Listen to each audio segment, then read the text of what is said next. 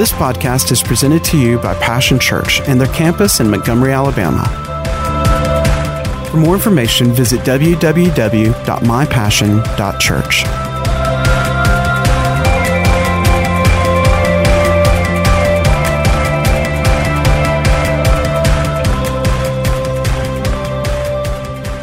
Welcome to our Passion Church online service today. So glad that you could join us. We're doing, I think, a very important series all this month about reigniting our hope. Today we're going to look at some enemies to hope. There are some enemies to hope, and if we are aware of them when we are under attack, when our hope is under attack, then we'll know how to handle it by the Spirit of God, by prayer, and by the Word of God. As we start today, all of us have dreams, all of us have desires that God's given us for our life, for our families, for different things that God has spoken to us from His Word or by His Spirit. And the enemy, our enemy, Paul says we wrestle not against flesh and blood, but against principalities and powers and wicked spirits in heavenly places. Our enemy wants to do his very best to destroy our hope, to weaken our hope, and eventually to just get us to give up hope, because we know this, that hope is the blueprint. We talked about that last week, and it's what gives direction for our faith to give substance to. And so if he can steal our dream, he can steal our hope, then our faith really will become inoperative. I want to share a story with you as we start our message today, and it's about Mel Fisher, who is a very successful treasure hunter. In Key West, Florida, there's a museum dedicated to the display of many of the items that have been recovered by him in the South Florida area. Ropes of gold, many gold bars. Cindy and I have hefted them ourselves, lifted them, felt their weight. Truly amazing and priceless treasures. And, as a result of his success, Mel Fisher's become a very wealthy man. But I want to tell you a little backstory to that. Now, I kind of jumped ahead there, but let me tell you the backstory to that success.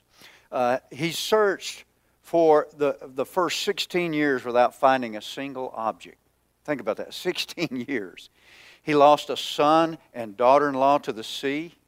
He lived in a leaky boat.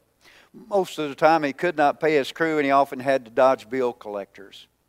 But he never lost hope.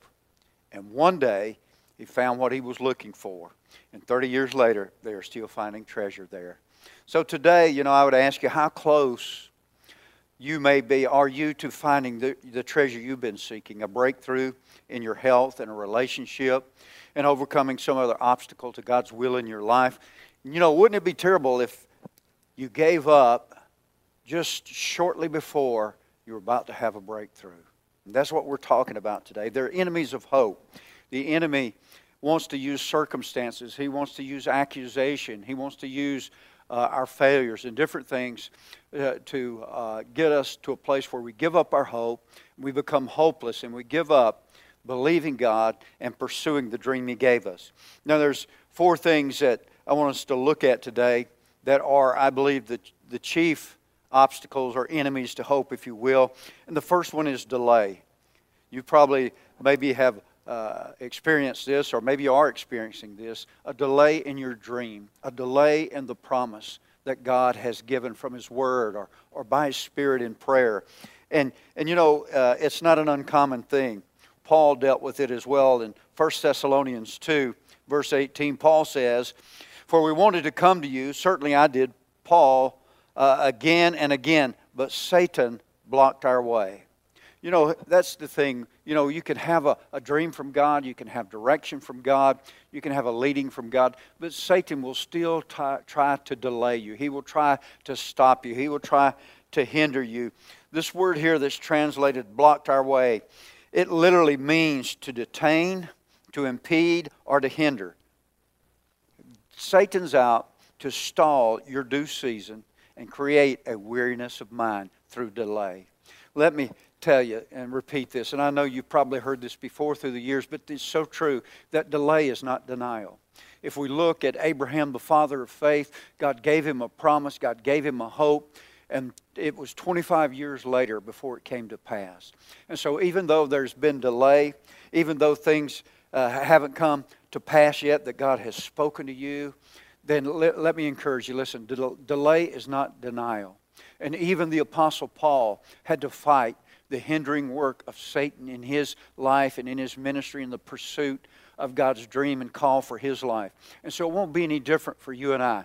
There may be delay, but listen, it's not denial. And if we will not allow delay to weaken our hope, we've got to be like Abraham, who against natural human hope, and after years had gone by, he yet hoped in God, and he received the promise.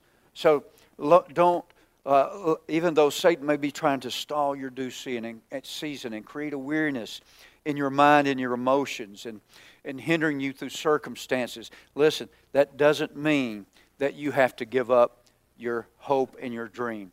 Proverbs 13:12 says, "Hope deferred makes the heart sick, but a longing fulfilled is a tree of life." God gave you that dream. He gave you that promise because He desires for it to become a tree of life for you. He desires it to become a marker on your road and your walk of faith, a victory to which you can give testimony to the faithfulness of God and to the power of God in your life. Hope deferred. If it's deferred, if we put it off, if we allow Satan to delay it too long, then he says it makes the heart sick. We begin to be hopeless. We lose our joy when we allow delay to hold back and weaken our hope. So we're going to look at, as we end up today, about how we can deal with the delays that the enemy wants to bring with us. And one way is just to strengthen our hope. Keep our focus on what God has said and remember God's faithfulness. The second thing that Satan uses to steal our hope is deception. Deception. Looking at the circumstances rather than God's promise. Now, we've touched on this before, but I want to just reiterate it. God gave Abraham a vision. We talked about that in Genesis chapter 15, verse 15. And God has given you a vision as well. He's given you a promise. And He wants you to hold on to that promise. For Abraham, in Genesis 15:15, let's read what it says here. It says, He took him outside and He spoke to him a promise that He had given to him. And the promise was this. 15:5. 15:5, it says, He took him outside and said, "Look up at the sky and count the stars. If indeed you can count them." Then He said to him, "So shall your offspring be." Along to bolster his hope, God gave Abraham a vision. In this case, it was a natural vision. He took Abram out into the night sky. And if you've ever been out in a desert climate at night, the star field is just magnificent. I mean, it just seems like there are just tens of thousands of stars visible. And I can just imagine Him taking Abram out, and He said, "You look at all those stars." And He said, "This is my promise to you, and this is what I want you to build your hope on, that your offspring are going to be like the stars of the heaven." And I can just imagine as the years went by, as Abram was tempted to lose hope and his hope to be weakened, I can just imagine, the accuser, he hasn't changed. He came to Abram in the night time and said, "Where's the promise of God? He promised you this. Now you're 85, now you're 90, now you're 95. And I can just imagine those nights when Abram was wrestling with this. He would get up from his tent and he would go outside and he would look at the stars and he would remember what God had said to him. Listen, God's vision determines direction. Vision determines direction. What has God spoken to you?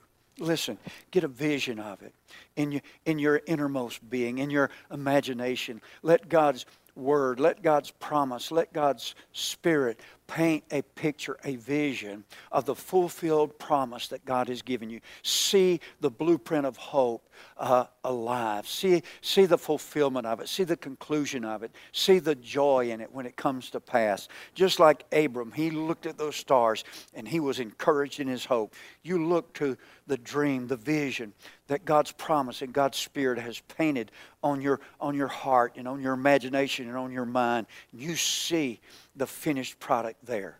What a wonderful thing it is. You know, if we don't do that, then we end up having what James called a double mind. And really, a double mind is a stalemate of the double-minded. Now, I don't know if you play chess or not, but, you know, in chess you can, each one tries to capture the other person's king. But you can get to a place to where you reach a place where both of you have so decimated the other person's pieces on the game board that you reach what you call a stalemate. That is, nobody wins. Nobody loses, but nobody wins. And I don't know about you, but I like to win. I'm not looking for a tie with my dream. I'm not looking for a tie with the devil. I'm looking to win. I'm looking to overcome by God's power and by God's hope. Notice in James chapter 1, notice what he says here. He says, if any of you lack wisdom, you should ask God, who gives generously to all without finding fault, and it will be given. But when you ask, you must believe and not doubt, because the one who doubts is like the wave of the sea blown and tossed by the wind. That person should not expect to receive anything from the Lord. Such a person is double-minded and unstable in all his ways. You know, here's the thing. If we look at our circumstances, if we listen to the whispers of the enemy to our mind, to our thought life, telling us it's not working, it's not going to happen, the dream's not going to come to pass, your child's not going to be saved, your marriage is not going to be salvaged, you're never going to be healed, too much time has gone by. If we start listening to that, then you know what we do? We're like a man on a journey who takes one step out his door, but then begins to think about the journey and how long it is, and he takes a step back. But then he begins to think how good it will be to get at his destination. So he goes out the door of his house again, but then he starts thinking about how long and how difficult it's going to be, and he takes a step back. That's a stalemate. That's a double-minded person. One day they're in faith, or they've got the hope is strong and on, but the next day they're doubting, and because of the circumstances. And you know, here's the thing. We need to focus on the promise, because doubt, this is the third one. Doubt is the third thing that will delay or will or stop and weaken our hope and prevent the dream that God has given us, the promise that God's given us. It will prevent it from coming to pass. And it is a killer. We need to focus on God's promise. You've got to be single-minded. You've got to be single-visioned. You've got to look to God's dream, look to God's promise, look to what God has spoken to you. Keep your eye on the prize, and do not let doubt. And doubt is the third one we want to look at. The third way that the enemy tries to steal our hope and weaken our hope and eventually kill our hope. Doubt is uncertainty of the integrity and the goodness of God. That's really what it's about. In John's Gospel, chapter 20, you know, you and I are not the first ones to have to really deal with doubt. Doubt has been around a long time. Even one of the Lord's apostles, one of the 12, he had to deal with the doubts that assailed his mind concerning the resurrection of Jesus Christ.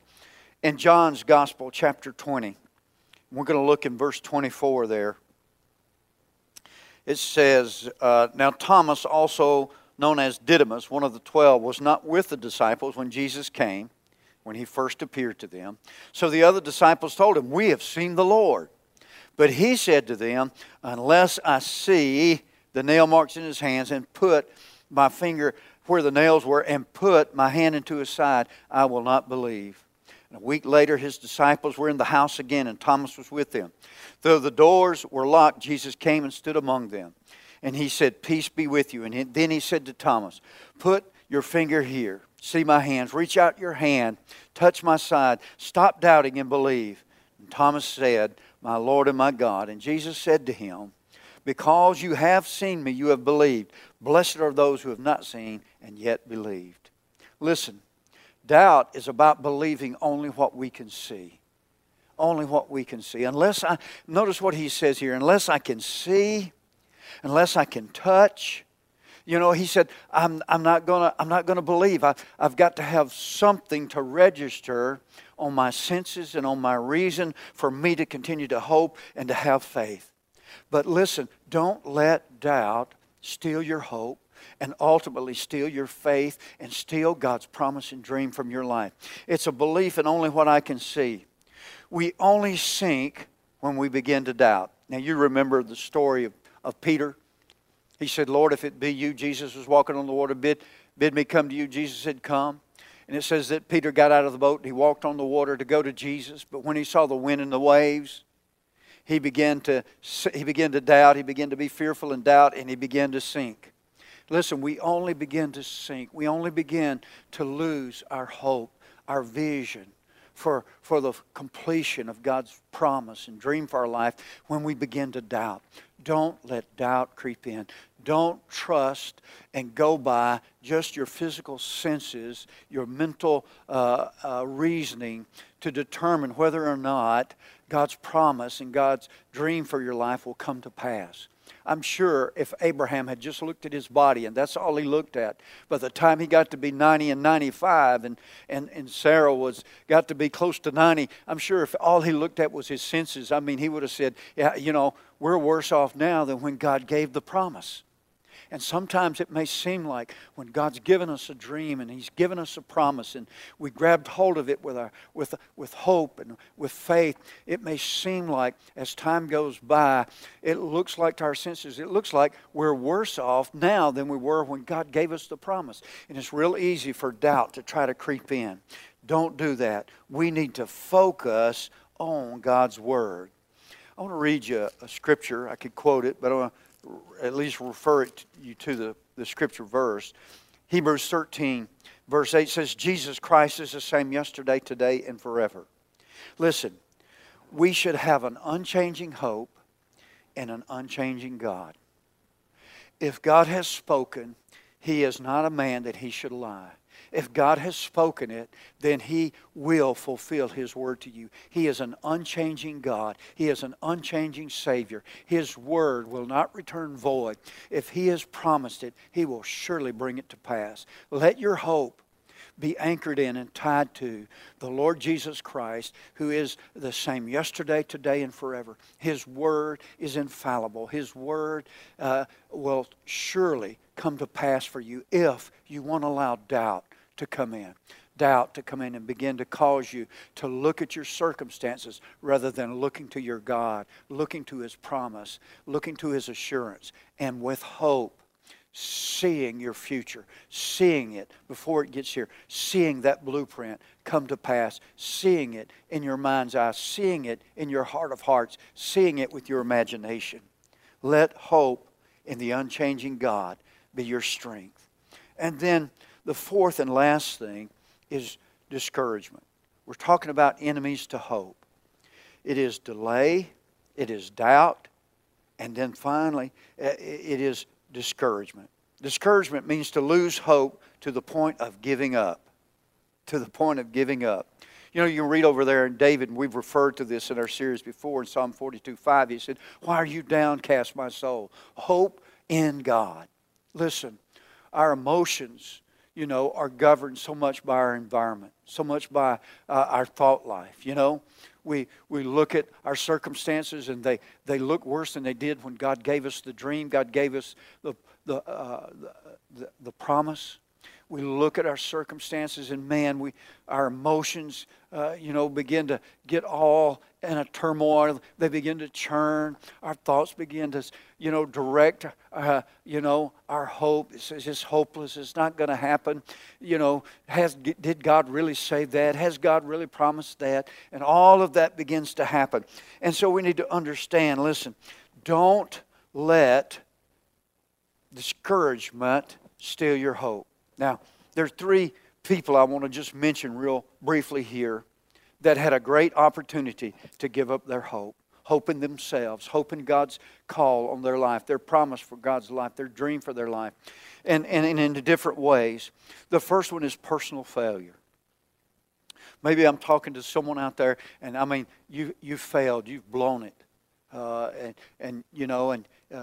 you're ready to just throw in the towel. You know, Peter, the Apostle Peter, you know, Jesus told him, he said, Peter, you're going to deny me 3 times. And of course, Peter said, not me, Lord, not me, Lord. And yet, we read over there in the Gospels where Peter denied the Lord 3 times, even with an oath. And when the cock crowed, he knew, you know, oh man, I blew it. It says he went out and he wept bitterly. And we know that Peter was discouraged. He was ready to throw in the towel and give up hope, because on the resurrection morning, he told Mary, he said, go tell the apostles and Peter. I have a feeling that Peter wasn't even with the other 10. I think he was so discouraged in his personal failure. He just gave up on himself. He gave up hope that, you know, that God could really use him, that God could really work in his life. And listen, if you're out there, maybe you've blown it, maybe you've missed it. Listen, I got good news for you. Listen, God is a God of a second chance. God is a God of hope. God is a God of forgiveness. And He will, just like He did Peter, He will seek you out. And He will encourage you and renew and restore your hope. So we see personal failure as a means of discouragement. And then long delay. We've talked about delay, but long delay. Joseph was a good example of this. He had a dream that he had gotten from God, you know, about his brothers and his mother and his father bowing down to him, and he was going to rule over them. But yet, what happened to Joseph? He was ridiculed by his brothers. He was betrayed. He was put in a pit. He was sold as a slave. He was falsely accused and put in prison. And years and years and years went by. And yet Joseph did not lose his hope. He stayed. He kept his hope focused in God. I know he must have recalled that dream many times. The dream that God gave him. It was a dream from God. It would come to pass. And I want to encourage you, the dream God's given you, the promise God's given you for your family, for your marriage, for your health, whatever it may be. Listen, God will bring it to pass. Listen, lift up your eyes to the hope, to the God of all hope. And listen, let it be renewed. Renew the vision. See it again. See it again. God is able to deliver. God is able to bring to pass what He has spoken to you. He will surely do it. Look at Joseph as an example. Look at Moses as an example. That though there was delay, it was not denial. And then finally, setbacks. Boy, I tell you, yeah, I've had setbacks. I'm sure you have as well. In my walk with God and my pursuit of His purpose and calling and will for my life and for my family. I've had setbacks. I've had physical setbacks. I've had financial setbacks. I've had all kinds of setbacks, you know, in ministry and different things where I was, you know, pursuing God, and, you know, and it looked like it wasn't going to come to pass, and all kinds of things happened. And I'm sure you've had setbacks in your life. And one of the characters from Scripture that really had a lot of setbacks was Naomi. In the book of Ruth, Naomi was married, and there was a famine in Bethlehem. And Bethlehem means house of bread. So there was a famine in the house of bread. And they left and went into another land. And there, her 2 sons married 2 Moabite women. But in the process of time, her husband died. Then one son died. Then the second son died. And you have to understand, in that culture and in that era, I mean, she was destitute. She had no husband and she had no sons. But one of her daughter-in-laws said, you know, I'm going to stay with you. And she heard that back in Bethlehem that God had visited His people. And so she went back to the house of bread. And you know the story there. Ruth eventually, you know, became married and became one of those in the Messianic line, one of Jesus' forebears. God turned that situation completely around for her. And listen, I got news for you. God wants to visit you too, just like Naomi. Just like House of Bread, maybe you feel like that, like she did, that there's famine in your life. There's famine in areas of your life, a famine of hope that you're ready to just give up on your hope. I want to encourage you today, and I'm going to pray in just a minute or two. I want to pray for you, but don't let a setback. Don't let the setbacks. Don't let that deter you. Don't let that give up on your dream and on your hope. God will visit you again, just as He visited Bethlehem, and He will cause the hope that He gave you to be revived, to be restored, and be renewed in your life. I want to share, before I pray, an encouragement for hope. In Romans chapter 5, and beginning in verse 1, Paul is writing, he said, "Therefore, since we've been justified through faith, we have peace with God through our Lord Jesus Christ, through whom we have gained access by faith into this grace in which we now stand. And we boast in the hope of the glory of God." Listen, the glory of God will be seen in your life. The glory of God will be seen in the promise and the dream He's given you. He said, we glory in the hope of God. Not only so, but we glory in our sufferings. Wow, Paul. Why? Because we know that suffering produces perseverance. Maybe you've had a personal failure or long delay or setbacks, but he said, whatever that we are suffering, it can produce perseverance. You persevere in the dream and the hope that God has given you. He said, perseverance produces character. You know, God wants us to grow up. You know, one day we're going to go up, but in the meantime, He wants us to grow up. And as we go through the difficulties in life, the delays, the doubts, the discouragement, the different things that are the enemies of hope, it produces perseverance, and perseverance produces character. And notice this, and character, hope. And hope does not put us to shame, because God's love has been poured into our heart through the Holy Spirit given to us. Listen, your hope, you're not going to be put to shame. The hope that God's given you, the hope, the dream He's put in your heart. Listen, don't let go of it. Let God revive it. Persevere. See the hope coming alive again. See your future in the hope and in the promise of God. Not in your circumstances. Not in what the enemy is whispering to you. Not in the delay. But in the God of your salvation. The God of all hope. I want to share some points with you real quickly, and then I'm going to pray. If your answer has been delayed, go back over your ground and make sure you have not grown impatient. Impatience is one of the big things when our hope is delayed. Impatience will lead us to act in ways that are not usually productive for the dream to come to pass. Take a spiritual stand. Remember, you're wrestling against spiritual principalities and powers, but you have the armor of God. If you've been a person of double-mindedness, you've been deceived because you look one day at the promise and the hope and the next day at your circumstances and all. Listen, I want you to focus on God. Become single-minded on the hope, the promise, the dream God's given you. If you struggled with an attitude, with doubt, listen, remember God's goodness. Remember God's integrity. If He said it, He's certainly going to do it. And finally, if you're discouraged, strengthen your hope today by looking beyond any failures, any delays or setbacks to the faithfulness of God. Father, right now I pray for those who are watching today.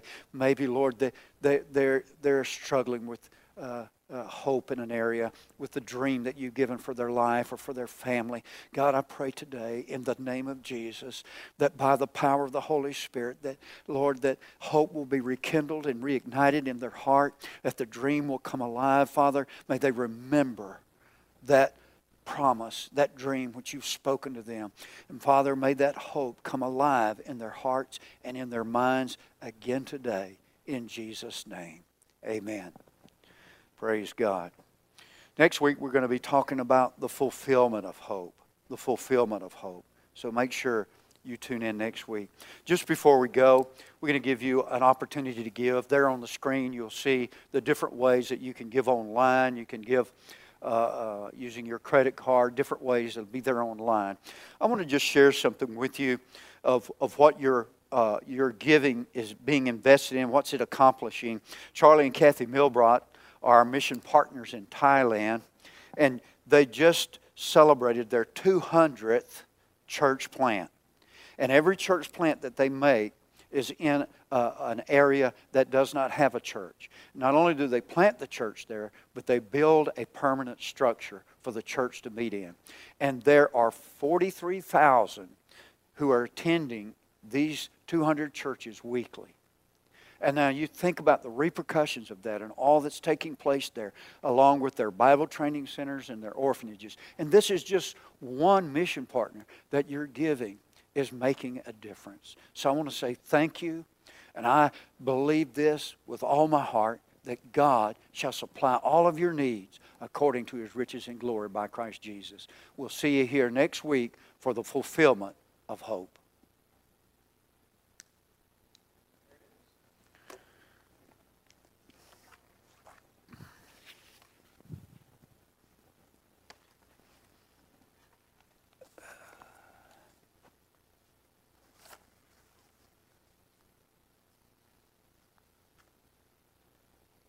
A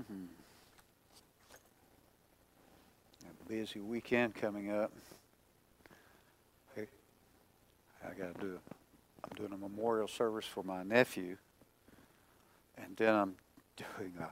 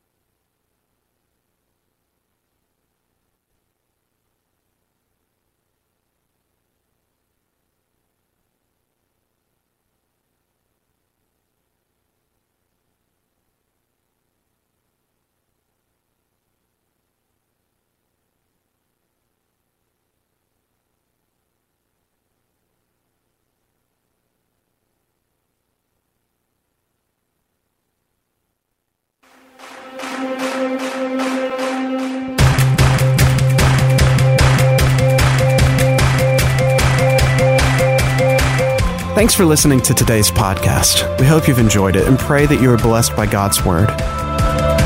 For more information about Passion Church, visit www.mypassion.church.